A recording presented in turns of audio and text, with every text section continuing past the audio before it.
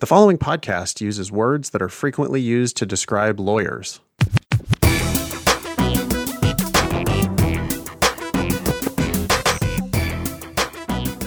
Hello and welcome to episode 271 of the Thinking LSAT podcast. In State Line, Nevada, I am Nathan Fox. With me in Vienna, Virginia is Ben Olson. And Rachel Gezersay is on a cliff in Big Sur, apparently. How you doing, Rachel? I'm doing great. Where actually are you? In real life? Yes. You mean so I live in Valencia, California. Right. I thought you were in Valencia. You're working from home these days? I am working from home, living the dream, no commute. Cool. This is your third appearance on the show. How would you like to introduce yourself to the audience? Well, I am an attorney, first and foremost. I am now a plaintiff. Since last we talked, I now work at a high-stakes personal injury plaintiff firm, which has always been my dream. And I transitioned to that actually on March 23rd during the pandemic. So my entire career at this new place has been remote, which has been amazing. I'm also the author of the Law Career Playbook, which came out about almost 2 years ago and has been selling like gangbusters in the pandemic as people are trying to navigate how to network and find jobs in this new reality. That is awesome. We'll get back to a conversation with Rachel in just a second. We also will have on today's show a bunch of questions from listeners. Somebody wants to know whether JD MBAs are good for big law. Maybe we can get your opinion on that, Rachel. Someone wants to know whether they should finish a graduate certificate before applying to law school. We have a pearls versus turds. We have a question about LSAT score improvement ceilings. And then we'll do a logical reasoning question from Prep Test 65. This show will air on Monday, November 9th. Which means that if you're listening to this on the day of launch, we are now in the middle of the November LSAT Flex testing week. You have about a month until December 2nd to sign up for the January LSAT Flex. And the deadline for February, you have to sign up by January 6th for the February LSAT Flex. You can always email the show, help@thinkinglsat.com. That's how we make the agendas for the show. So if you have stuff, you can send us in news, you can send us in questions. We love to hear from the listeners. So write us in and you might hear your name on the show. When you do that, if you send a selfie, you might end up on our social media and stuff as well. Leave us a review on iTunes, please. I know you get annoyed at podcasts and everybody asking you to leave reviews all the time, but it really does make a difference, man. If you go in there and you just write a few words, good or bad, about the show, the algorithms start to understand that we're important to people. And when they think we're important to people, then they show us to more people. So if you're a fan of the show and you want to do us a huge favor, just go to iTunes and write a few quick words about the show. And if you're watching this on YouTube, they always say like click subscribe or whatever. Yeah. Mash that subscribe button. Yeah. I guess, we need to be thinking about the YouTube audiences as well. So same deal there. Share it with your friends. Do all the things, please. We would really appreciate it. Another thing you can do, if you would like to help us out, send us your favorite moments from the show. We need to grow our presence on social media. And if you send us timestamps from the show, funny moments or helpful moments from the show, email help@thinkinglsat.com with timestamps for your favorite moments. And you will probably see those popping up on social media pretty quickly if you do that. We'll also use that for episode 300. When we did episode 200, right? That was like just clips from previous episodes. Best of show? The best of show. That was the funniest episode, I think. We're coming up on 300. It was so pure, Yeah, we should do a best of again for number 300. That's a good idea. Thank you, Ben. Yeah, so again, email those timestamps to help@thinkinglsat.com. Obviously, you need to include the episode number and the timestamp and maybe a little note about the topic so that our editors know what bits to cut out to put into the best of and to put on our social media. We have been getting signups for people with the LSAC fee waiver. if you get a fee waiver, you will not have to pay the $99 LSAC fee, and we will give you the LSAT Demon, normally $380, but we will give you the LSAT Demon for $30 for 4 months. And that $30, by the way, it goes straight to the Law School Admission Council. We make $0 if you sign up with an LSAC fee waiver. You're getting it from us for free. LSAC still charges you the $30 fee, so we have to charge you that and then give it to LSAC. We also will give you 20% off of any of our higher level plans. If you want to do Demon Live or Demon Premium, you can get 20% off of that. Just email help@lsatdemon.com if you want to sign up for those packages. All right. Rachel, how long ago was it that you were on the show? It's been a while, I think. Yeah, it's definitely been a while. I think definitely a year and a half or so. And then I came to one of your classes live in Vegas, which was fun. That's right. Yeah. Oh, and what did we do? Did we do a podcast in Vegas with you, or I can't remember. No, I think I came and I spoke. You had a weekend course and I came and spoke to your students. Yeah, it was really fun. I do remember that. Yeah. That was great. Oh, the days of live LSAT instruction. I think we ordered Five Guys. I seem to remember that. No, In-N-Out. Oh, yeah, In-N-Out. Yeah, we were right next to it. Was on campus at UNLV, and it was right next to an In-N-Out burger. So we went and got In-N-Out for the class. Yeah, that was a good time. Okay, Rachel. So I guess the first topic to discuss is, networking before law school or even during law school. Is it futile during COVID, or can kids still be out there hustling? No, I honestly think it's a huge opportunity. And especially, we're now in the kids' world, right? Most of the kids that we're talking about grew up with FaceTime, texting, on the computer, on screens all the time. And this is your world. So why not take advantage of it? And if you're an introvert kid, like I was, this is a huge opportunity, actually. You find a captive audience, all of the same stuff that I've always preached that people need to do. The research, the figuring out who you are, figuring out what you want, that's all still available to you online. What's even more available to you is people are now just captive at their computers, and you can do those info interviews with people on Zoom. So really it's about just being comfortable on camera, right? And being okay with doing these kinds of interviews with someone who's captive at their computer too. But I really don't think anything's changed. You just got to be ballsy about it and schedule it and just keep to your schedule and keep meeting with people and talking with people and doing it this way. So there's way more opportunity now. That's great. Even if the pandemic ended today, I obviously some things are going to go back in person, but I think many people are going to realize, you live in Los Angeles or Valencia. I imagine you're pretty happy not to be blasting around in traffic all the time, right? And why can't lawyers do business like this? We're still face to face, right? It's an electronic version of face to face. So it is a thing that I think everybody needs to get comfortable with. This is just the way things are for now, and probably the way things will be forever in lots of cases. Well, it's been fascinating. Oh yeah, go ahead. Sorry. No, I was just going to say, I work on these mass tort cases now, and it's fascinating to watch everyone just shift over. Even, old school, older attorneys, we're now doing depositions completely online. We're doing court hearings. Judges are up in their robe on the square up here, and we do a full-on mass tort court hearing where people from all over the country are joining. And that's just the new normal. And I actually don't think those will continue throughout. Of course. After this gets better. Well, the alternative to that is everybody flying in airplanes around the country and getting rental cars and staying in hotels, and just this enormous waste of resources that doesn't need to happen at all. Ben, you were going to make a joke, I think.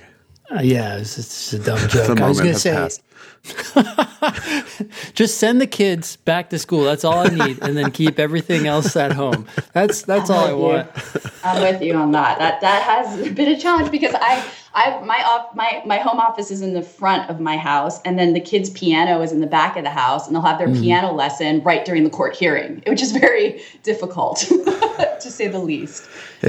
Parenthood just sounds like such a joy to me. I just have such regret for never having kids. Let's see. So I don't know. I'm sure you have other updates for us, Rachel. What else is new these days? Well, no, I think, as I said in my intro, I shifted my entire career. I was always a defense attorney for many years at Jones Day and Big Law. And then I went to a boutique, and I was still not entirely happy with how things were going. And so I just networked the hell out of my network. I really worked it and was able to place at one of the top plaintiff firms. And I don't think I've ever been happier in my career, actually. Wow. And I should have done this earlier. Did you get a fresh copy of your own book and go through the exercises? I did the deal. I mean, that's the thing, it was really hard because if you're going from, defense, I mean, certainly I had certain attributes that were attractive, I think, to the plaintiff bar. The fact that I had been on the dark side and, I had that insight was a way I could market myself to the plaintiff bar. But yeah, all the stuff that I preached to my students about just picking up the phone, calling people, putting yourself out there, putting it out into the universe. I made that work for me, actually, to get this position. Yeah. It worked really well. That book, by the way, is the Law Career Playbook. And you said it's selling well, even during the pandemic?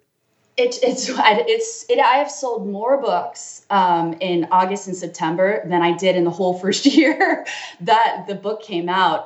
It's incredible. And actually, being on Zoom, I've had more people reach out to me through LinkedIn, through Facebook, even Facebook Messenger. I'll have students send me notes and ask for advice, people all over the country. And I actually do Zoom meetings with people now to help them sort of transition and network through this pandemic and give them advice from the book. So yeah, it's doing incredibly well. I think people need that kind of a resource because it's just a big unknown right now. That's awesome. You've always been really good about letting people reach out to you. How do they get in touch with you if they want to talk about the book? Yeah, I mean, my email is public. They can email me at Gezersay@PSB Law. They can email my work email. They can reach out LinkedIn. I'm on LinkedIn every day. And so the message board on there works really well to get in touch with me. And I'll let people know I've updated a lot of the resources, the charts, and the resources in my book. And so I'll email anybody those for 2020. I've got updates. They have a big dumpster fire. No, I'm just kidding. They're they're new for 2020, especially the spreadsheet. So I'll send that to people if they want it. Any plan to actually update the book or a new version of the book? I am. I'm actually working on a series of articles about networking in the pandemic and, how to reach out and best practices and, the kind of camera or light that you want to have to look better on Zoom. And I'm going to be posting those on the ABA for Law Students website and also updating the book with new chapters. So yeah, there are plans. Cool. Find the time. Cool. Yeah, well, I mean, not to ask for more of your time, but I think our LSAT Demon classes would love to hear from you as well. So, I mean, we maybe could put our heads together on some sort of a networking class for our kids. Cool. I love it. Ben, you seem like you've been wanting to ask a question, and I keep talking over you. Well, I guess I always like the nitty gritty, and I know that your book goes into all that. And so really what people need to do is buy the book, start reading it, and just tackle, a little bit every day. But as you were talking, it reminded me of, I feel like I got this phrase from the book Never Eat Alone. Have you heard of that book? Is that a networking book? It's a networking book. It's like, basically the idea is don't have lunch alone, always be out there meeting people. And I think I got from that book this phrase, which I can't quite say correctly, but it's like the power of like loose ties or small ties. Like basically having many small connections is often more effective than having like really, a few really deep connections. Because people you don't have a very strong connection with can still be extraordinarily helpful in connecting you with your next job, even though you only know them, through a contact once every 4 months or even, whatever. And I'm wondering, one, is that true? It sounds like that's kind of what you're saying. Like getting out there and just connecting with people. And it's not like you're becoming super tight with all these people, but on some level you're connecting with a lot of people because you don't necessarily know who can help you and what they know and they don't know about you. It's just increasing that flow of information. Yeah, no, absolutely. And I think I think the first step is getting, having a goal, right? You have a goal in mind. I want a job and a particular type of job. And then reconnecting with people in your network, whether they're from college, high school, even if you're currently in law school, your classmates, if you haven't talked to them in a while. And, the thing about the pandemic that's great is it gives you something to just talk about, right? Just that alone, just reconnecting. How are you doing? How are you doing in this craziness? And it's that shared sort of universal experience can be an opener to have these conversations with people that you haven't talked to in 6 months or a year. I've had so many people just text me like, are you guys okay? Right? Or when the fires happened out here in California, people were texting me. I'm not near them, but you have to look for these openers that you get over the awkward phase of where you haven't talked to someone, but it's like a shared experience you can talk about and then move into, this is what I'm doing. This is what I want. Just wanted to update you. And so I think that's great. And just keeping the strength. I mean, my recent experience with this transition was that I just reconnected back with people in my network, and that's how doors opened for me. Yeah. And sometimes it's like a friend of a friend, right? Your friend is saying, oh, that's interesting. You want to do that. I think my other friend said that they had an opening that's similar. Let me connect you. And it's just like, you don't even know that person at all, but that is the key to your job or whatever your next step is. Right. No, it works really well. It's actually incredible. The domino effect of it's fascinating. And I couldn't believe even at this stage in my career that it still worked. Cool. So since everything is on face-to-face online now, I'm noticing, I'm here with like pajamas on. Ben is got the like shadowy background. You're there with like hair and makeup and the beautiful ocean backdrop and everything. Do you have any tips for, like some of our listeners might be about to do an interview for law school? Tips on that? Yeah, absolutely. Well, yeah. I mean, I think it seems obvious to me, but maybe it's not to everyone. I mean, from the waist up, you have to look done. Like you put some effort into the moment, right? And yeah, I mean, I think that there is something, and I will, in the articles I'm writing, I actually have, and I get this from my 13-year-old son, right? He does YouTube videos. There's like a ring light, and it's $30 on Amazon. If you get that and plug it in by your computer, it puts that little ding in your eyes and you just look more alive, you look more friendly, right? It's little things like that. Having a separate camera, I have a Logitech camera on top of my computer that just sort of opens up and it just brightens. And if you are doing interviews actively, even informational interviews, it's worth it, I think, to invest in these kinds of things to just look better. Because this is the world now. This is how you're connecting with people. Or if you're an online LSAT teacher or podcaster. All of the above. All right, Ben, what do you think? Should we step up our game? I've always thought about stepping up my game, but I still haven't done it. And I have PJs on. So yeah, today's been a busy day, actually. You guys look great. I'm buying what you're selling, so it's all good. That's awesome. Well, Rachel, thanks for stopping by. Ben, do you have other items for Rachel? I think one thing you just said, Rachel, was people have to decide what their goal is, right? And then start reaching out to people. And you also said that, connecting with people you haven't talked to in 6 months, a year, maybe even longer, right? The pandemic can be a great way to do that. I'm just wondering if you have any other specific tips for someone to get the ball rolling, right? Someone's listening to this, they're like, oh yeah, I get it. I should try connecting with people. I don't know, like how do you even decide which people you're thinking? You said law school classmates, right? A lot of these listeners haven't even gone to law school. So right. What network do they even look to if they feel like they don't have one? Yeah, but you do. I mean, everyone I think is on Facebook or on some kind of a social media. Start there. Like just start with a list, right? Of just people. And if you want to use the 6-month metric, people you haven't talked to in a few months, since school started, or people from high school, old teachers, right? And just find a way to reconnect. It's actually, the way I look at it, it's all an exercise. You're just exercising these muscles to get more comfortable with yourself in just talking to people. So make a list of 10 people, set a goal, get an accountability partner, have a friend maybe who's in the same situation as you, and you guys set a schedule, right? And you just start reaching out and having these kinds of conversations. It's a great transition to becoming a professional. because you're going to have to do this. If you're going to be a lawyer, you're going to have to hustle for business. I don't care, defense, plaintiff, whatever. You're going to have to learn these skills anyway. So it's a really great way to exercise these muscles. And, this is your world. This is your online world. So you should have that feeling of comfortability in the first place, and then just take it, put it on steroids, and just take it with you. Mm-hmm. And a lot of this is you're not like in their face. You're just saying, "Hey, how's it going?" And then once it comes up, you say, "Yeah, you know what? I'm looking for a career change. I'm going to do this, or I want to do that, or I'm planning to go to law school, and I'm trying to talk to people who know about law." Yeah, internships I might be interested in, just things, skill sets. Do you know anyone else doing this kind of thing? I mean, it's like that. I mean, you're building out something that's going to sustain you as you move forward into these transitions in your life. Yeah. Cool. That's all. Thank you, Rachel. I really appreciate it. Yeah, it was good to see you guys. Yeah, nice to see you, Rachel. Let's try to not have it be a year and a half until your next stop for by. Sure. Awesome. All right, I'll see you guys soon. That's Rachel Gezerseh, by the way, Gezerseh, and she's the author of the Law Career Playbook. I was just going to say, do we want her for the JD MBA question? Oh, right. We forgot to ask her about that. That's okay. We'll just give our own bullshit opinions. Yes. Hey, before we get into that, what's your prediction about who will be the president of the United States come January? Biden. Yeah? Looking good?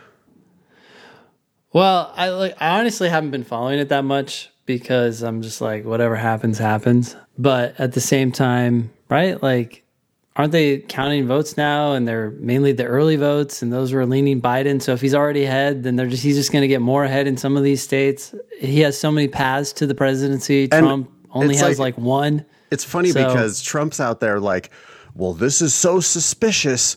The more they keep counting the mail-in ballots, the worse it looks for me. And it's like, okay, idiot, do you really want me to explain it to you? Yeah. People who believe in science voted by mail. Your supporters are stupid. They don't believe in science. They didn't vote by mail. And so, of course, all of the absentee ballots are swinging blue. Of course they are. Yeah. We had a huge wave of people who are, more concerned about COVID and voting by mail this year. And also, I think the enthusiasm of there's just a lot more people that are making sure that they're getting out there voting or a few months ago. And so, as soon as they start counting the absentee ballots, what do you think is going to happen? Dumbass. Anyway, I think it's pretty clear whose team we're on here at the Thinking LSAT podcast. And, I think that's because we believe in logic and reason. So it's just only one clear choice. I can't say that I'm excited by either choice. But absolutely not. That's not what I'm saying at all. The fact that it's actually kind of like an LSAT question, right? Like, D sucks, but it's still by far better than the other four answers. So you got to go with that, and it's 100% correct. That's what I did this year. I was like, I don't like either of these choices. They both suck, but Trump is a perpetual liar, and it's just so I can't really focus on anything else. Yeah. Not that you can't, you got to think about more things than just that. But, even this reaction, like he's like, oh, it's so horrible that they're continuing to count. They're disenfranchising people. What? The fact that they're continuing to count is the act of giving them a vote. Like, it's I can't handle it. Yeah, well, that's the one thing I just can't handle. He wants them to stop counting in the states where he's winning, and he wants them to keep counting in the states where he's losing. And he's making different legal arguments in every state to try to just get what outcome he wants, which, hey, I mean, he's a player, right? He's just trying to do everything he can to win. But he also, I mean, it's a combination of he's stupid and or a liar. I mean, we know he's a liar for sure. Yeah. And I think he's actually pretty dumb, too. I mean, the way he speaks and just his whole smarmy, it's really distasteful. So, yeah, fingers crossed. Maybe next week we'll have a little bit more clarity. It's not going to be over. I don't know. Yeah. I'm hoping that it will be over. Okay, let's move into our other items. You want to take this first email? Sure. So this is the JDMBA email. Hi, Ben and Nathan. I studied with the demon and raised my diagnostic score of a 144 to a 164 on the LSAT Flex. I attribute the increase in points to the demon. The online classes were engaging, informative, and surprisingly fun! Exclamation point. A big thank you to you both. Cool. I'm having so much fun still teaching my classes. I look forward to, I'm teaching Tuesday and Thursday nights, and we have a ball. I mean, it's like a riot every time. So yeah, it's always nice to hear from a student. No, that's awesome. My question pertains to the usefulness of a JD MBA. I'm going to tell you right now before I read the rest of this, do not do it. Do one or the other. And okay, anyway. Yeah. You want to say anything about that? No, I have a JD and an MBA, and I wish I had neither. That's because I don't practice law. If I wanted to practice law, I would definitely need to use my JD. My MBA, I don't think it did anything for me at all. But anyway, go ahead. So L continues, I will most likely attend a lower ranked school and aspire to begin my career as a corporate transactional attorney. Okay, then get a JD. You don't need the know-how that you're going to get from an MBA. No. An MBA is a expensive networking program. That's it. Will the MBA degree help my chances of getting into big law? No. High grades will get your chances up and a good law school and a high LSAT score. Yes. And or help in providing the knowledge needed to become a successful corporate attorney. Nope. No. All the knowledge you'll need actually will come from your job, probably not the JD. JD will help a little bit. I realize that class ranking is the most important factor in career prospects. I don't know if that's true. I think Rachel would say networking is, the most important factor for your career prospects. Which, provides a little bit of a counterpoint to this MBA deal. I just think it's a very expensive way to network. And for $15, you could buy the Law Career Playbook and do all those exercises. I promise you that would be more useful for your legal effective, career. More targeted, than right? an MBA. Yeah, I agree. With that, I'm worried that my GPA will suffer if I pursue both degrees. It will. Reasonable, so don't. Thanks again and praise the demon. Then he did the praying emoji and the high five emoji, exclamation point. Yeah. I don't understand how that's a high five. Huh? Oh, yeah, I don't know. Yeah, what is this emoji? I thought it was a high 10, but maybe it's like preach. Oh, high 10. But then I don't ever do high 10s. Do you do high 10s? If only if it's like fucking something serious, dude. Boom! Boom! Yeah. No, that doesn't happen very often, no. I'm more of like a just, fist bump, maybe. Yeah, or kind of like a nod, especially right? COVID, yeah. Cool. Yeah. He left out the demon emoji, so, A- email. No, that's thanks a lot for writing in, L. Yeah, man. I mean,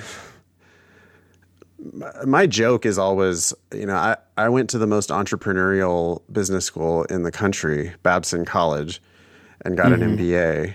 And I had fun, but it was like cocktail parties and PowerPoints. I mean, that's all we really did. And the only thing I learned there was that any idiot can start a business. I was thinking about it yesterday, actually, like kind of going through my colleagues in my class. I think like every single one of us started our own business. Everybody was just like, yeah, we can do it. Like they just, everybody. Yeah. But it was like looking around the room, it was not the like cream of the crop. It was not like the masters of the universe. It was just a bunch of like normal people who had a little bit of an entrepreneurial streak. We went to business school. I don't think we learned shit except for looking around the room. And I'm like, if that idiot can do it, like I know that guy's already starting a business. Yeah. If he can do it, then definitely I can do it. And so, I mean, that was valuable, but would it be worth paying $50,000 a year for 2 years to get that degree? I don't even have my degree anymore. I don't do anything with my degree. I don't have a resume. I just can't. No. JD trumps the MBA. If you want to practice law, you need the JD. You do not need the MBA. I think you need the MBA if you want to go into a management training program at a Fortune 500 company. I think that's what that's for. As far as like the knowledge, people, it's funny, Ben, they think they're going to learn things when they go to school. They don't understand that it's not about the education. It's about the signaling, right? Yep. You get in to whatever school, it means something. You make your way through the 3 years, jumping through all the hoops. They certify, they stamp your diploma, and you get to put it on your resume, and it means something to have that label. But it's not like you're going to learn the secrets of corporate, dealings or whatever. Yeah, you're going to take some lame finance classes and some accounting classes and some economics classes or whatever. And it's not like that stuff is bad. But you could also learn that stuff much more efficiently on Wikipedia. Yep. 100%. I mean, well, also, the job that I had for 5 years after I finished law school was legal writing consulting. And this was going to all of the firms, not just any old mid-tier firm. We're talking the best firms in the world are hiring the company that I worked for, the guy I worked for, to come in and get their new associates up to speed. Even though their new associates went to Stanford and Harvard and Yale Harvard, and Columbia and Georgetown and whatever. And then Ben's in there like, well, let me look at your shitty brief and here's how you actually are supposed to be doing this stuff. Yeah, you learn on the job much more than you learn in the actual classroom. I guess one more thing that I want to say is lawyers are expected to be excellent researchers. So if you go into big law, and the way to do that again is to go to a good school, get really, really good grades, kick ass in your summer jobs, get hired while you're still a 2L or 3L, and go right into the firm. Once you're in the firm, if you encounter, some derivatives financing deal or something, they're going to expect you not to know that shit, but to be able to research that shit enough so that you can learn what you need to learn. Learning how to learn. That's the real skill. And I hope you're doing that as you're studying for the LSAT too. Like, how do you effectively study? I'm helping my oldest son study for the SAT, and I'm repeating everything we say on this podcast over and over. I don't want you to do that many questions. I want you to review them. I want you to be able to explain them back to me. And it's like, oh yeah, I reviewed it, but I can't remember now. Well, it's learning how to learn. Yeah. But you're supposed to be good at doing the research to figure out what you need to know. And you're not going to learn that stuff in business school. You're going to learn it in your first few years. Actually, you're going to continually keep learning throughout your career, developing whatever expertise you need for whatever cases are in front of you. So JD MBA, this is probably the 10th time we've talked about it on the show, but I do not see a need for it at all. Let's just make this final once and for all. You either get a JD or an MBA or neither. Yeah. Those are your three options in life. That's it. I agree. Yeah. The only reason why I ended up with an MBA and a JD is because it's accidental. I was casting about in life trying to figure out what the right thing for me was. And turns out I really don't use either of my graduate degrees at all. It was just a searching kind of a process. If this guy knows that he wants to go into big law, then that's clear. JD, good grades, maybe a clerkship or something. MBA has nothing to do with it. Yeah. And always networking. Yeah. Yep. Law Career Playbook, Rachel Gezer. Okay. Hi, Ben and Nathan. I recently quit a 2-year master's in rhetorical communication halfway through after realizing that becoming a communications professor wasn't for me. This summer, one of my professors let me know that I could earn a graduate certificate in rhetorical leadership by completing one more class, which is offered in the spring of 2021. Should I take this class and earn the certificate before applying to law school? What the heck is rhetorical leadership? Dude, schools these days have no shame whatsoever. I mean, they're just... Anyone who uses the word rhetorical, by the way, I'm really sorry. I just hate that word. It's like, what does it mean? It means words. Like, seriously. Yeah, if I use it, I don't think... Well, I mean, in the context of a rhetorical question, maybe. Sure. You could use rhetorical question or like accusing something of being rhetoric, but that's this negative connotation, right? Like, Right. I don't know. An MA in rhetorical communication? What? I'm surprised that an MA is enough to make you a communications professor in the first place. I would imagine that you would need a PhD. Okay, so now this question is just, should I take this one more class to get this certificate? My gut is telling me it doesn't matter. I don't give a shit. Doesn't matter. Like, do it, don't do it, who cares? On Put the it one on hand, your resume. On the one hand, this certificate would look nice on my resume and could improve my standing in the minds of my former professors, leading to slightly stronger letters of recommendation. Oh, wow. Brutally overthinking it here. Your professors aren't going to give a shit about that. It would also give me the pride of having finished what I started, albeit for a certificate instead of a degree. Further, this class incorporates a lot of critical analysis of rhetorical arguments and might sharpen my mind for the LSAT and for law school. Maybe. It's possible. Sure.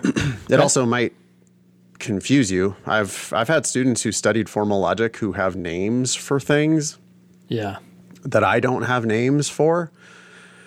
And I was talking about this with my class the other night. I never studied any kind of formal logic whatsoever. And I was pretty damn good at the LSAT from jump.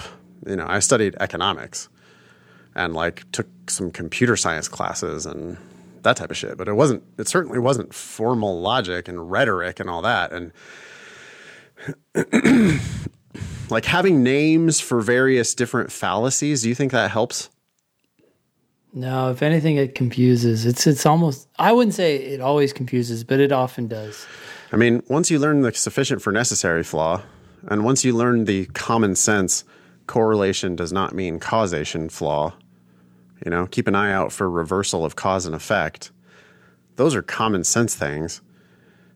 Beyond that, having a name for all these different fallacies and all these different arguments, you know, that's inductive reasoning versus deductive reasoning.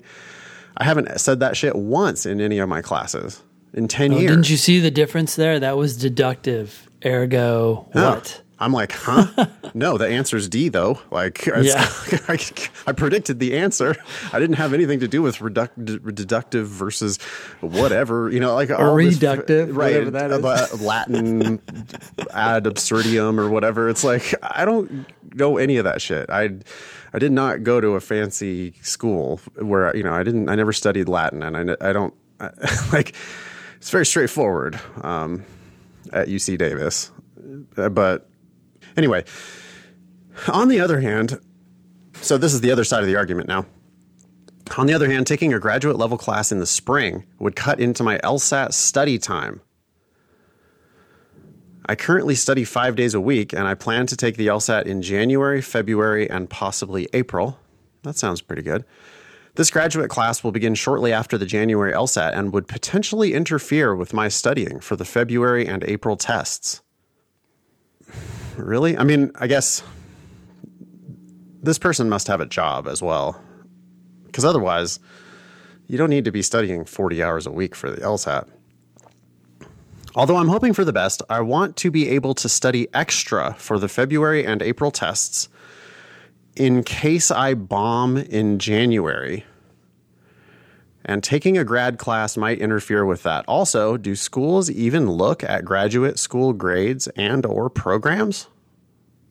What should I do? Praise the demon. Thanks for your time, A. Thanks for writing in, A. What do you think about that last question? Are schools going to give a shit whether this person has the certificate on their resume? I don't think so. I mean, the only thought I had was like, there is this kind of weird sense like you started something and you didn't finish it. I think if I were law school, I'd be worried. Are you going to start law school and not finish? Am I admitting you for no reason? So would a certificate then like give the air of like, oh, I completed what I set out to accomplish? I don't know. Yeah. So maybe a personal, a very compelling personal statement that makes the clear case for law school. Maybe A needs to tell the story of how he or she went from this MA in rhetorical communication, how they realized that like, oh, actually JD is the thing for me. That might matter. I don't think schools give a shit about your graduate school grades because most graduate school programs are money grabs by the school and they just give everybody A's in every class. And so, I can't tell you how many students are like, well, I had a 2.9 in my undergrad, but then I did a master's and I had a 3.8 in that. And it's like, yeah, you and everybody else. It's just not hard to get good grades in grad school. They know you don't need that degree. And so they're not going to like give you C's in your first classes because they don't want you to drop out. So they're, oh, you're doing very wow, A pluses all across the board. You're a star, I feel like if A is not working, A should take this class. I agree. Like A is doing too much LSAT, too much thinking about nuance that doesn't matter. The slightly stronger letters of recommendation, they're either going to be good or they're going to be bad. No one's going to care much more than that. Like either the person has nice things to say about you or they're like neutral or negative. That was the weirdest thing in this email was thinking that the professors are going to write better letters of recommendation because of the certificate. That makes no sense. They're supposed to be writing about their experience with you in their classes. Mm-hmm. They're not supposed to be looking at your resume and like, oh, and yeah, she did such a great job at the ice cream parlor that I see that she worked at because I have her resume in my hand. I mean, that doesn't, what's that have to do with anything? But yeah, I mean, finish it up because it's just one more class. How hard could it possibly be? It's funny, the graduate, on the other hand, taking a graduate level class in the spring would cut into my LSAT study time. It's like law school is 3 graduate degrees, but yeah. Do you know how hard any of those classes were? Not at all. They're the same. They're the same as undergrad, honestly. Well, easier than undergrad. Really. Because there's not this grading pressure, yeah. Shout out to UC Davis, man. UC Davis is not a like highfalutin place. I was there the other day. I just happened to be passing through town. I went for a walk out in the UC Davis Arboretum with my buddy Andy and his kids. And it's a beautiful spot. If you're ever passing through Central Valley, California, it's basically the only good place in the Central Valley of California is Davis. And the University of California at Davis is like kind of like Star Trek. It has that like living in the future type of a thing. It's like a really, really nice town, really nice campus. And those classes had some rigor. I mean, like it was possible to fail those classes. And it was not possible to fail my graduate classes. None of them. You could not, if you showed up and took the final exam, you were not failing. And at Davis, you could fail. Davis, they were like, oh, we have a curve and you are significantly behind the curve and you get an F. That doesn't happen in graduate school, really. So finishing up this one last class, get the certificate by all means. Maybe you learned something, but I don't think it's going to like make you better at the LSAT. And I definitely don't think the professors are going to give any shit for your letters of recommendation. I don't think law schools are looking at your undergraduate GPA and your LSAT score first. Then they're looking at your personal statement. I don't think maybe the certificate helps with the personal statement. Or as you were saying, Ben, makes it so that they don't have to quite explain why they didn't finish the program. It's just like, oh, yeah, I did a certificate program.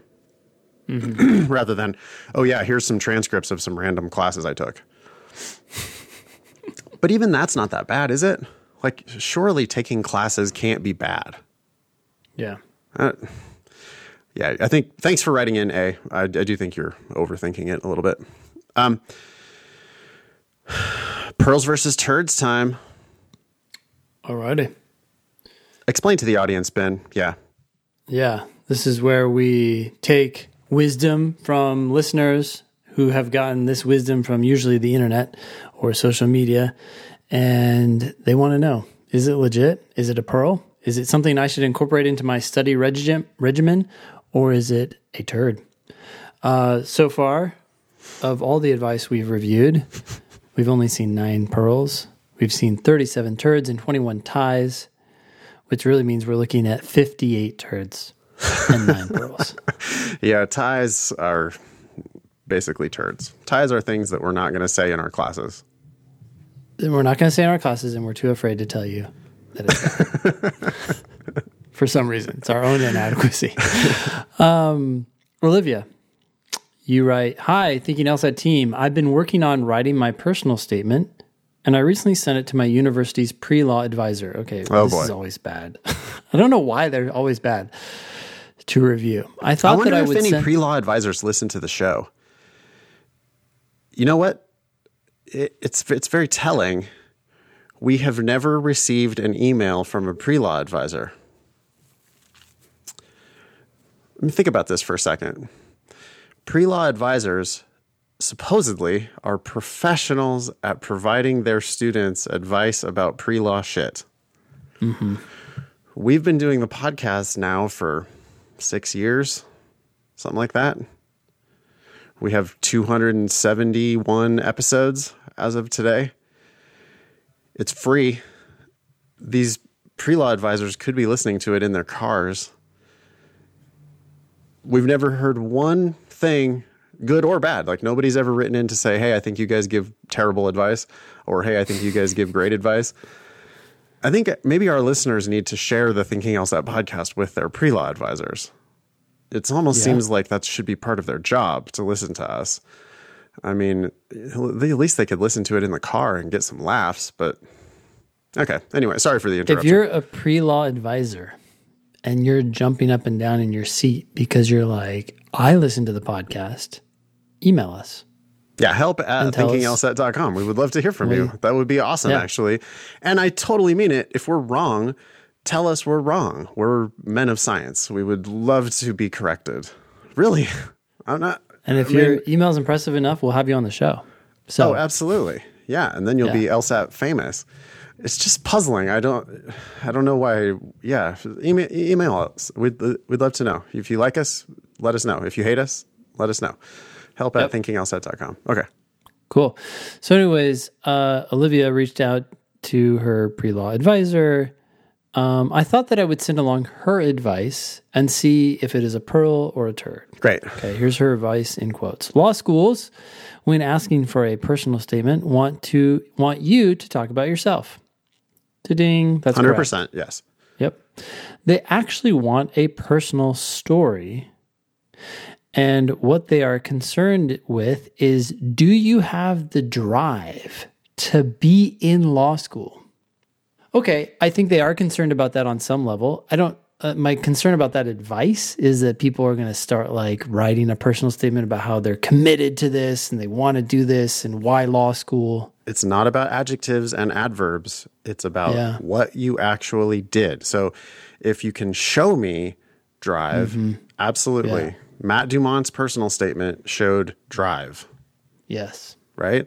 But it showed it, or not described. It didn't say I am the type of person who discovers problems and then, solves them. I take a lot of initiative. It wasn't like that with these big, broad conclusions. Instead, it was just specifically a personal work story that Matt told, where basically the business that he worked at was about to go under, and he seems like rescued the business.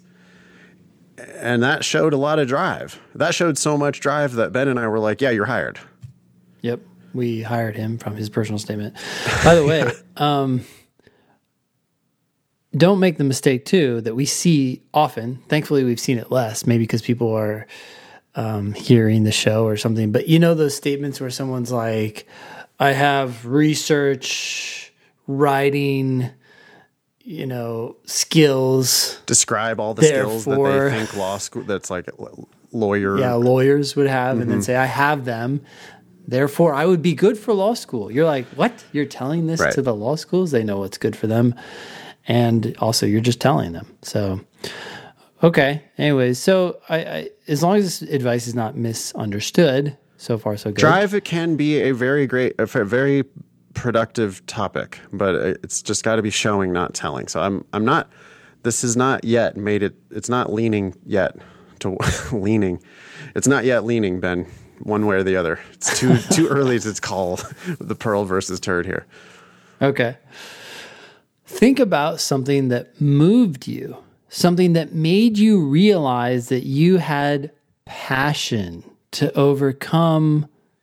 I think the word here is something. Overcome something, had leadership skills, had a drive. This sentence seems a little bit broken to me. But, This is now leaning turd because it mentioned the word passion. Also, something that made you realize that you had passion. that's going to be an those- origin story. The origin That's not stories good. are almost always horrible. So this is now leaning into the turd pile. I would say it is a turd because at this point, someone's going to start writing about their origin stories and then they're going to say, and this is why I am so committed or passionate about. One more sentence, and then we can officially make it a turd. Okay. Those are the types of personal statements they are looking for. So that doesn't do anything. Yeah, no.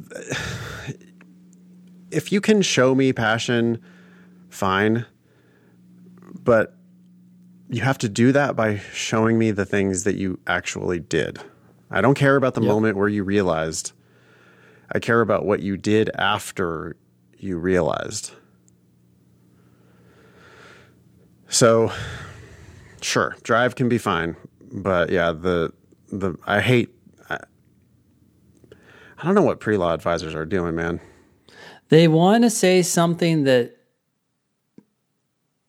people like to hear. Someone comes into her office and says, hey, I need help with my personal statement. She's practiced different things over the years and realized that people like to hear this. They're like, oh, okay, yeah, okay, it makes sense. It's very super basic it feels like, is this your first day as a pre-law advisor? Like, did you just come off the street and, if you ask somebody on the street, like, hey, I have to write a personal statement for law school. What do you think I should include? I can imagine a complete, total novice just being like, well, write about what made you want to go into the law. Like, when did you realize that? Did you realize that when you hit your head on the corner of the bath? Yeah. You want to be universally reviled by all other humans? Why? Maybe write about that. No, the drive thing is fine, but yeah, this just seems like amateur advice. There's nothing special or different or I think it's going to be a turd. You want to read the rest of Olivia's email? Yeah, Olivia says, I wasn't quite sure what to make of this advice. Good. I have tried to take your advice into consideration and write about actually doing something instead of describing what I am passionate about. Her advice has me wondering if I've missed the mark with my personal statement, and I would love to hear your thoughts on it. Since my advisor has torn it apart already, I really have nothing to lose. Any thoughts on her advice or my personal statement would be very much appreciated. Wait, did you include your personal statement? Feel free to use my name on the show. I'm a big fan and appreciate all of your hard work on the podcast and the Demon. Well, thank you, Olivia. I can't tell whether you sent in your personal statement, but that would be a lot easier. It's a lot easier to just jump into the statement and say, this sounds good or it doesn't Sounds sound like good. she did, but Annalisa gets, inundated with personal statements. By the way, if you want to send in your personal statement, it's help@thinkinglsat.com. We cannot cover all of them on the show. It would be very boring if we covered a personal statement every single episode, but we do them from time to time. Olivia, I think your advisor is wrong. To the extent that you can show me drive and show me passion, that's great. But if you want to tell me about drive and tell me about passion, anyone can do that. Anyone could make that shit up. And if anyone could make that shit up, then that's not personal. So you have to tell me a personal story about you. And it's never, I think, or I feel, or I want, or I learned, or whatever. Stop talking about your mental state and you can't talk about your drive and your passion and your desire and your feelings. You can't, I don't know. I mean, there's different schools of thought, I suppose, but here at Thinking LSAT World, we're much more interested in evidence. Lawyers are driven by evidence. Lawyers are driven by facts. The people reading your personal statement are lawyers largely. And if you can demonstrate the passion by the shit you've actually done, then great. Maybe your current version of your personal statement isn't demonstrating these attributes. And so maybe you should rethink which anecdotes, which stories you're telling in the personal statement to highlight different aspects of your candidacy. But you can't be telling me about them. You have to be showing me them. That's the most important thing. Yeah. To try to make this as visual as possible, people say that the road to hell is paved with good intentions. That's what happens when people start telling origin stories. They're like, oh, I realized that I want to help poor people or immigrants or whatever. It's like, who cares? So many people in their life have realized, oh, I wish I could have done better. What the hell have you done with that realization? If you haven't done anything, then there's nothing to talk about. It's the most boring thing anybody talks about ever, right? Like, this year, I really want to start exercising more. This year, I really want to start eating better. This year, I really want to, sleep more. I want to start going to bed early. I want to drink less. I want to whatever, And yeah, that's part of the human condition is that we have things we would like to do. But it's much more compelling to hear about the things that people actually did. Yeah. I exercised every day this year and I'm this much stronger. Wow. Okay. Tell me about that. What'd you do? How'd you do it? Yeah, it's just it means so much more, and like the fact that you went to the gym today tells me so much more than I want to get in shape. Mm-hmm. That's one data point. That's one visit to the gym. Yeah. Really? Yeah. Great. Okay. Well, it means you found a gym. You dedicated the time. You're doing it. Yeah. You did it today, one day in a row. Great. Good for you. That's all we have is like this moment, right? So you did it right now. You did it. You're doing it. Great. But doing it is the thing, not the talking about it, not the wanting to do it, not the desire and drive and passion to do it, but the actual doing it. Okay. I have so much passion about my future exercising program. Right. Exactly. Like how people tell you how committed they are while they're on the couch, eating Ruffles. And okay, well, you're not committed right now. Okay. The only other thing I want to say to Olivia, and this is really to everyone out there, my sense of pre-law advisors is that they have been given this job. It's not their primary focus, and therefore they don't care. Not that they don't care about you, but they don't care enough about law school and the application process to really get their minds wrapped around what is good advice. Mm-hmm. We do this every day. This is all we do. So even though no one's ever told me, oh, you're a pre-law advisor, and I wouldn't even call myself that. I don't think of myself as that. I think of myself as an LSAT expert. LSAT teacher, but we do this every day. And so it's like, right. Okay, we know more than all these other people. It's where you go to those rooms and you're like, oh, I feel like I don't know anything. And then you realize no one else knows as much as you do. And you're like blown away. Yeah, the pre-law advisors, I think they mean well, but they will, there's a couple different types, right? Some of them are these like they're just career counselors, basically, for all careers. If they're a career counselor for all careers, they don't have any specific expertise in law school. They got too many other things going on.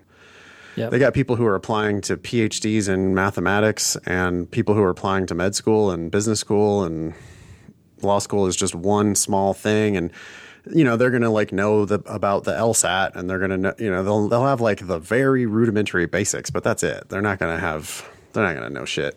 And the other type of pre-law advisor that I've seen, they'll be a professor. So one guy who I really liked, I don't think he's there anymore, unfortunately, but Professor Brian Buckley, shout out to Dr. Buckley at Santa Clara University. He was a professor in the philosophy department, and he also was the pre-law advisor for Santa Clara undergrads.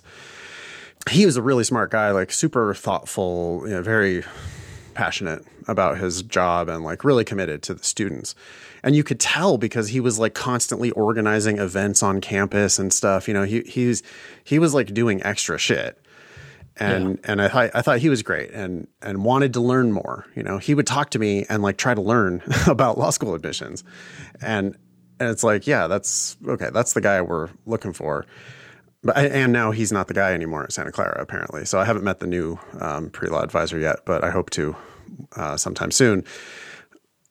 Overall, though, man, Ben and I both, it's funny, as soon as we read it in the email, I asked my pre-law advisor, we're like, oh, I don't know if you're asking the right person. Okay. Ready for the next email? Thank you, Olivia, by the way. Hi, Ben and Nathan. I hope this message finds you well. My starting LSAT score was 137/138. I am currently scoring 153/154. That's about a 15/16 point jump. Actually, it's a 15/17 point jump, Ben. Yeah. If you want to go from 137 to 154. Yep. Yeah.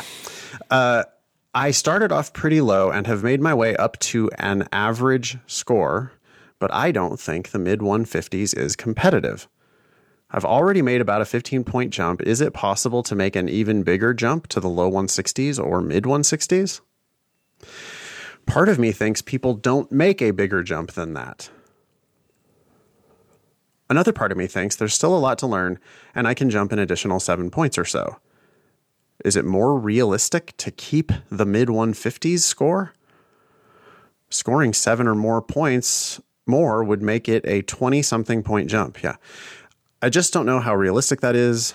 There isn't a certain question stem that I get wrong. I get a little bit of everything wrong.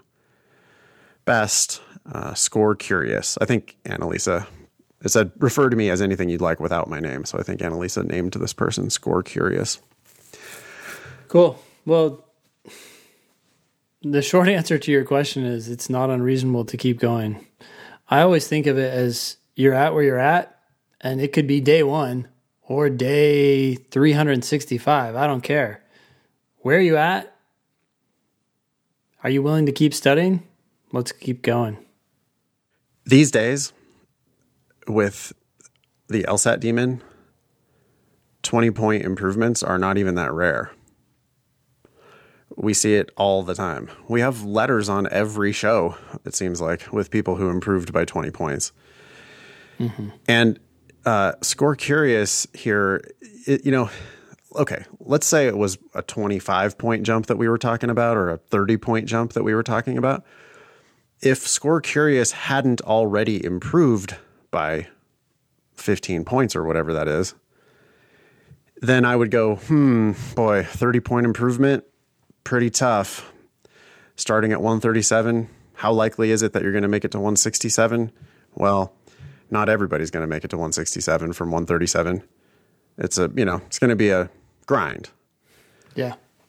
But Score Curious has already improved by 15 or 16 points. So the 20-point or 25-point or 30-point jump is no longer even relevant. That's not what we're talking about. Yeah. Right? This is someone who already has made the improvement. This is the same. I'm saying the same thing you were saying, Ben, in a different way, right? Yeah. Right now, you're a 153, 154. And when we see people come to us with a 153, 154, we almost always are like, oh yeah, 160s, no problem. Yep. If you can score in the mid 150s, you should be able to make it to the 160s. I don't know how much preparation Score Curious has done. If this was like, well, I've already done every LSAT 3 times, Sure. then I might be like, okay, probably need to change the way you've been studying to try to make it to 160 something. Not impossible, but it would make it less likely if you had already done every single test. Yes, if you've squeezed the orange dry, Right. then But if you've only done normal, probably what, 10, 15, 20 tests, something like that a typical student would have done in this situation. If you've been studying for 3 months or 6 months or something like that, absolutely no reason why you can't make it into the 160s. And I would even say to those who have just studied as hard as they possibly can and they feel like they've hit this ceiling, so many times I start talking to them one-on-one and you're like, wait, you're not reviewing? Or wait, you're doing every question in the section and you're scoring in the 150s? Like, there is some very simple changes that could dramatically change the way you learn, but you're like pounding the pavement in the wrong way. Yeah. You're like trying to ride your bike in first gear and you're like, I can't get any faster. And you're sweating profusely because you're not doing it the right way. Yeah. Up the gear. Ben, how likely is it to flip heads 4 times in a row? That's a good question. Is it 12.5%, something like that? 50 times 50 times 50 times 50. That's what 50%, half times a half times a half times a half. Yeah. 1 in 16, right? Half times a half times a half times a half. 1 in 16. So is it unlikely to flip heads 4 times in a row? Yes. How likely is it to flip heads 4 times in a row if you've already flipped heads twice?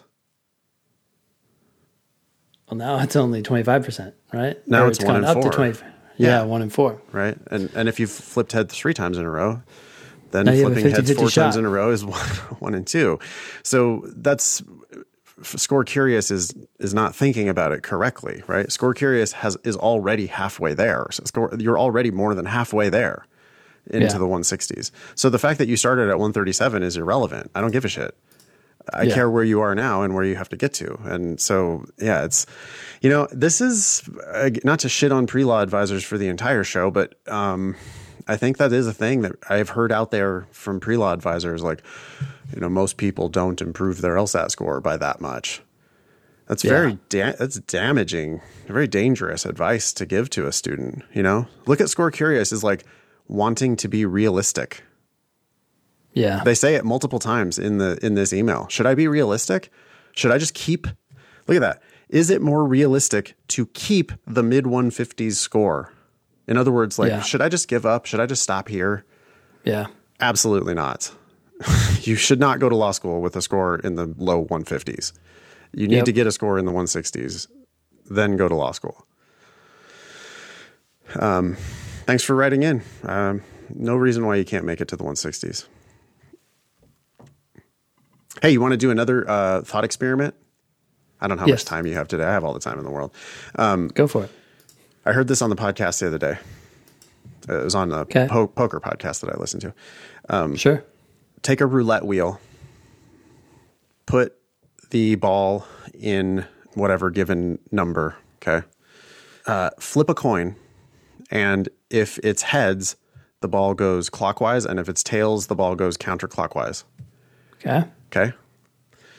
Mm-hmm. Every time the ball enters a new slot on the wheel, you mark that slot, okay? Like you paint it, or the ball has paint on it or whatever. And so the slot gets marked. Okay. Sure. Say you had to pick a slot that was going to be the least likely slot to be painted last. Right. If the least likely? The least likely. Or, well, which one do you think is most likely? To be painted last? Mm-hmm. Just for simplicity, let's say it goes from 0 to 60. I'm ignoring the double 0. Let's say it goes from 0 to 60, and we start in the 0. Start on the 0. Okay. So and 1 is on one side and 60 is... We're not spinning the wheel. We're flipping a coin, and then the ball either goes one way or the other way. Oh. So on the first flip, it's going to be in the 1 or the 60. Well, in my mind, it's going to be the one that's the furthest away. because you can be going back and forth. It is going to go back and forth, right? It's going to take a long ass time to paint every single slot all the way around the wheel. Yeah. And the ball's going to go You're going to get a lot of paint up top. The ball's going to go like this, right? Yeah. Around and around. Okay. Yeah. So you think the ones right next to the 0 are the more likely to get hit first because that's where the ball starts? Oh, is that interesting? So you're saying that like once you go in one direction, everyone thinks the one the like the 30, right, is the one you would pick. If I forced you to pick which one's going to get painted last, everybody would say, well, the 30 or the 29 or whatever it is. Like they would look at the other side of the wheel and say, well, the ball has to get all the way there to get it. So therefore it has to be, it's most likely to be painted last. Yeah. That's what everybody thinks. I got you. But once you start going, then it's a new center, right? Right. So now what do you think? So then it doesn't. What do you think the odds are? Of what? Getting to the 30 or just describe describe the slot's chances. Like what do you think is there a relationship? I mean, yeah, that's interesting. Yeah. Well, you can pause the podcast here if you would like to think about it for a little while before I spoil it for you. But apparently, as it turns out, every slot on the wheel has an exact identical chance of being the one painted last. Even the slot right next to the 0. That's the real counterintuitive part because the 60 and the 1, they each have a 50% chance of being painted immediately. Right? Mm-hmm. Yeah. But think about what has to happen in order for the 30 to be painted last. You have to avoid it as well. Well, right? You have to go all the way around the wheel to either the 31 or the 29. Yeah.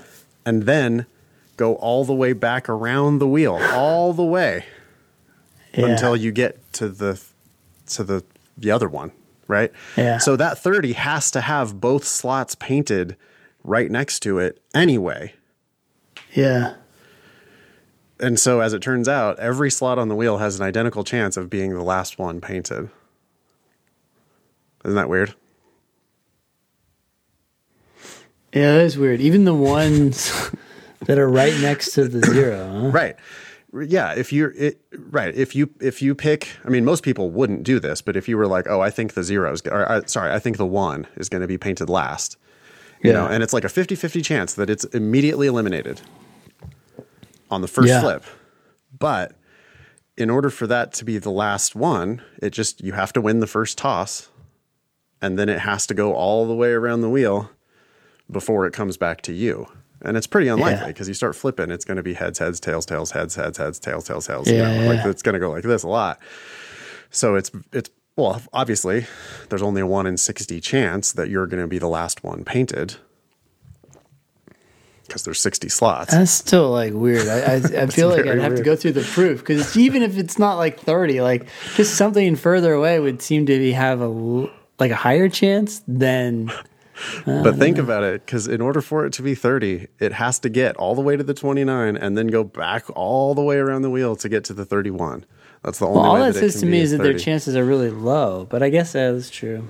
It's extremely unlikely that anyone is going to be the last slot. It's a 1 in 60 chance for every single one that they're going to be the last slot. But it is weird because it has to go all the way around the wheel in order to cover everything but one. Anyway, I'm going to actually, maybe I can put this out there for the listeners. I love shit like that. I love puzzles like that. Seems like, Ben, you are into that too. Little fun thought experiments, right? Yeah. If you have puzzlers for us like that, please email help@thinkinglsat.com. I think that would be fun to have. It reminds me of Thinking Fast, Thinking Slow, right? By Daniel Kahneman. Totally. Sorry, I didn't mean to cut you. But like, you have these like gut reactions. Yep. Evolution has given us this like cool system that's really fast. It's not always accurate, but it's better to be certain about something and inaccurate than constantly questioning your reality. This is how scientific thinkers think. I mean it when I say that Ben and I are people of science. We're open to the possibility that we're wrong. We're not just, we do make snap judgments all the time, but we're open to hearing alternative explanations and then changing our minds. Yeah. That's what I hope for all of our students as well. There actually is an LSAT tip in there. I mean, you know that student, Ben, who is just so sure they understand and just won't let go of answer choice B, and like they just want to explain to you over and over and over why B is a better answer.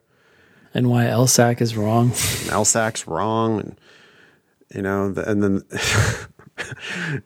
and you're trying to explain it to them, but they just won't listen.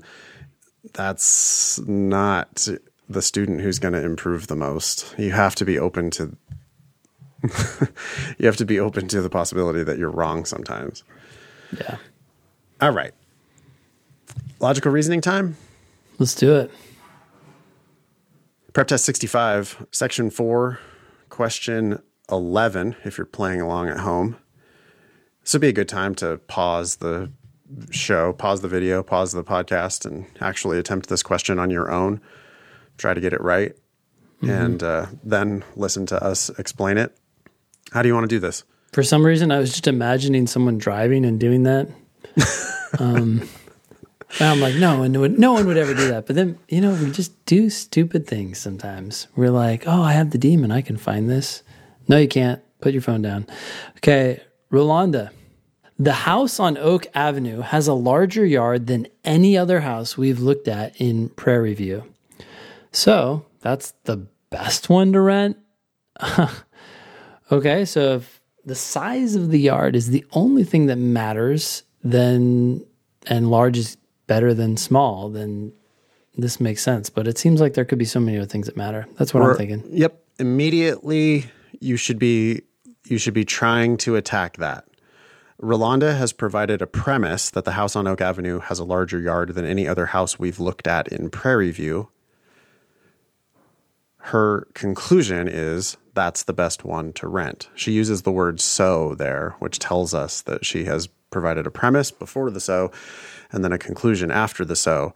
And our job on LSAT logical reasoning is to call bullshit on people's conclusions. So I'm not arguing that, this one has the biggest yard. I'll give you that. Biggest yard of the ones you've looked at, by the way. It doesn't mean it has the biggest yard, period. It has the biggest yard of the ones you've looked at. Yeah. Yep. So that's a problem too. And then her conclusion is, so that's the best one to rent. She doesn't say, so that's the best one of the ones we've looked at to rent. She says, that's the best one to rent, period. That's a big problem. Yeah. Which is a potential problem, right? So one objection is, well, what about the ones we haven't looked at yet? But another good objection, and Ben already alluded to this, what if I don't want to mow that big of a damn lawn? Right? Why is bigger yard necessarily better? Yeah. Now, if you have, llamas and shit, then great. Two birds with one stone, by the way. The big yard is nice for the llamas, and they probably eat your grass, so you don't have to mow it. The first thing I thought of was, what if the house itself is a piece of shit?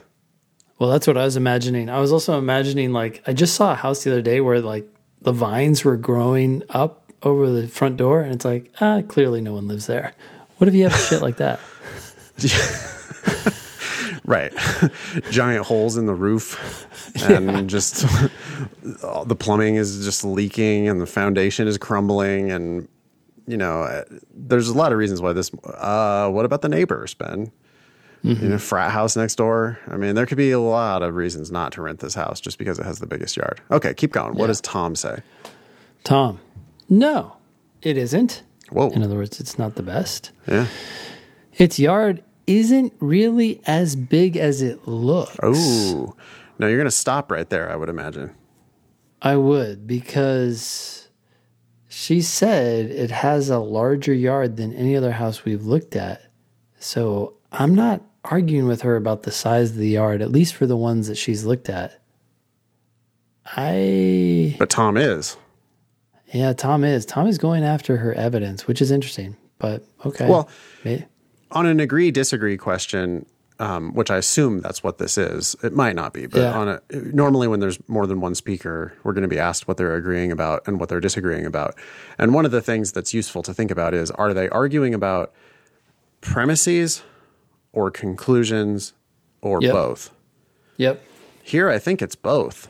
It's both, because the no, it isn't is saying no, it's not the best. So Tom is going after her conclusion, but then saying the yard isn't really as big as it looks is going after evidence. So he's like, look, Rolanda, you're wrong on both counts.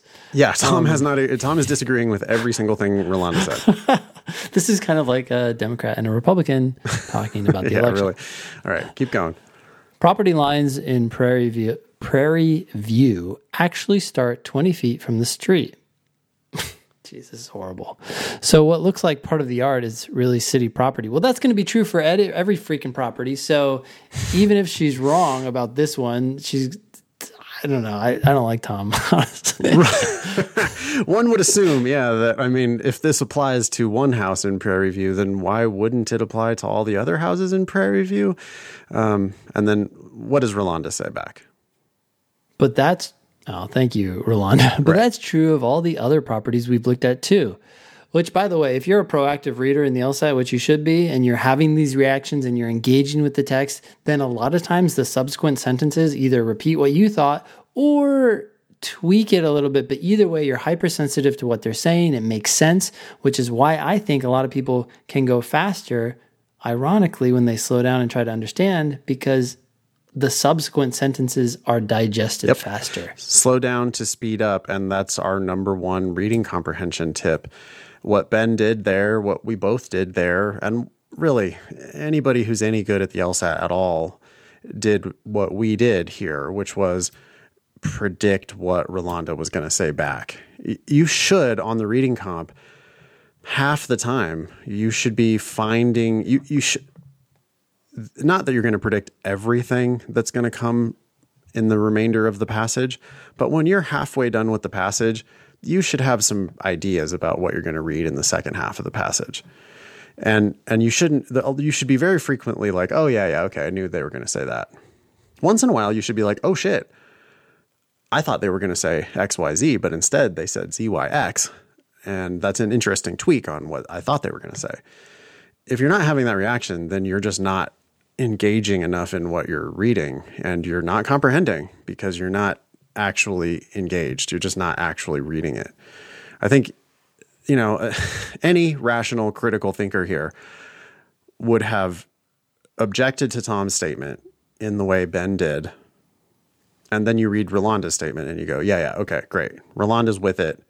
We are hashtag Team Rolanda here, clearly, after reading this exchange. We are on her team in regards to this point. That said, we still disagree with her original conclusion. Oh, yeah. We're not saying that this is definitely idiots. the best one to rent. Mm-hmm. But in the logical spat she's having with Tom here, she has destroyed Tom. I mean, we're not listening to Tom anymore. Yeah. She has demonstrated Tom's dumb logic. Yep. All right. Let's answer the question. Rolanda's response to Tom suggests that Tom commits which one of the following reasoning errors? Okay, this is a flaw question. Yep. And it's specifically asking about Tom's error in reasoning. Yep. So we're going to look for Tom's failure, and it's failing. I don't have a flaw name for this. We didn't study rhetoric. We don't give a shit about rhetoric. We don't give a shit about formal logic. I don't have a name for this. Well, if I'd gotten that certificate, I would say that Tom's flaw is not realizing that a characteristic of one thing is actually true for all of them, so you can't compare them. That's even me going like wordy. Just that he didn't think about how this one thing is actually true for all things. I don't know. Something I'm like looking that. for an answer that just describes, hey, man, doesn't this apply to all the houses in town? Yep.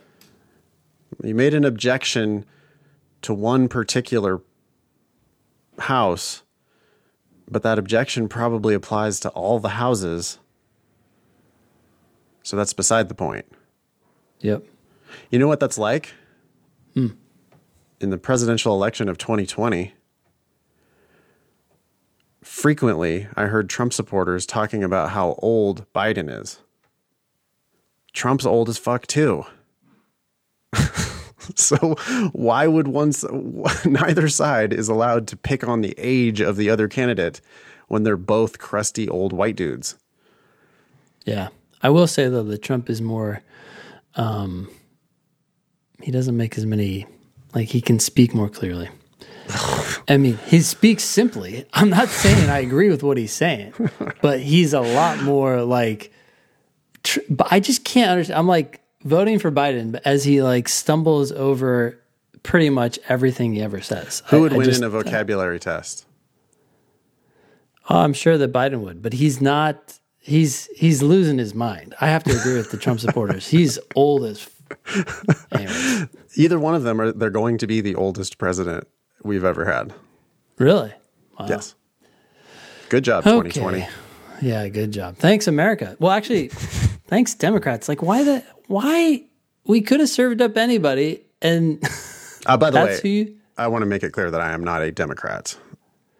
I'm not a Democrat. I'm actually a registered Republican, but I don't understand why the Democrats chose Biden. To me, it's all insider or whatever, and it's a disappointment. I would have been so much more excited for like some of those younger folks. Literally anyone else. Yeah. Okay. You want to go through these answer Tangent. choices? Sorry. Tangent. Answer What did Tom do wrong? He fails to take into account the possibility that there are advantages to having a small yard. Never talked about the advantages or disadvantages. The problem with A is that, I mean, the fact that there might be advantages to having a small yard is an objection that we had right off the bat to Rolanda's logic. Yeah. Right. So A is on target, but it's attacking Rolanda's logic, and we were asked to attack Tom's logic, or not really to attack it, but to describe a flaw in Tom's logic. A, I think, is a pretty good objection you could make to Rolanda, and maybe it's a flaw in Rolanda's argument, but we are asked here specifically for a flaw in Tom's argument. B, he presumes without providing justification that the property that belongs to the city is available for private use. Oh, that property that belongs to the city is available for private use. I'm sorry, what does this have to do with anything? I see, the 20 feet. If anything, he does the opposite of that, right? He assumes that it's not available for private use and therefore should not be considered.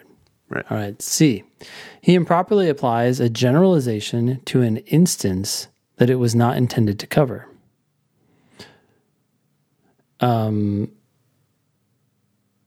Okay. That's interesting. I could see how people might be tempted by this. They're like, oh, the generalization that this is happening everywhere, and he applies it to a specific instance, this property. But if anything, he's not thinking about it as a generalization. He's thinking about it as a specific case. I think it's the reverse of C. He's talking about this specific case while ignoring the possibility that this is a general rule. Yeah. Yeah. D, he fails to apply a general rule to all relevant cases, relevant instances.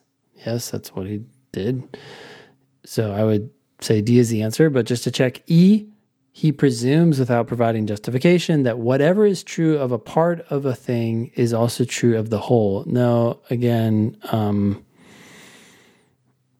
mean, this is like mixing different things, but if anything, this is the opposite because he only focused on the part, not the whole. Yeah, I mean, he stated a general principle. He said property lines in Prairie View actually start 20 feet from the street. Yeah. That's a statement about property lines in Prairie View. Does it apply to this one house? Yes, it does. The problem is it also applies to all the other houses in Prairie View, and he seems like he forgot that, weirdly. Yep. Yeah. So he has failed to apply a general rule to all relevant instances. The other relevant instances here being every other house they've looked at in Prairie View. So the answer is D. And that's it. Sweet. That's it. I think we should wrap it up. We are on Facebook, Instagram, and YouTube. We are at Thinking LSAT. That's the show. And at LSAT Demon, which is the best LSAT prep money can buy. By the way, it's cheap. $95 a month, $195 or $295 a month if you want to have live classes. For $295 a month, you get multiple live classes 7 days a week. We have a team of teachers, bunch of badasses. Also, you get me, you get Ben. Check out the free trial at lsatdemon.com. You can follow at ThinkingLSAT and at nfox on Twitter. Nfox is me. You can leave us a review on iTunes, please, if you really want to do us a favor. Email help@thinkinglsat.com if you have agenda items for the show. That was episode 271 of the Thinking LSAT podcast. Thanks all y'all for listening. Nice knowing you. Don't pay for law school.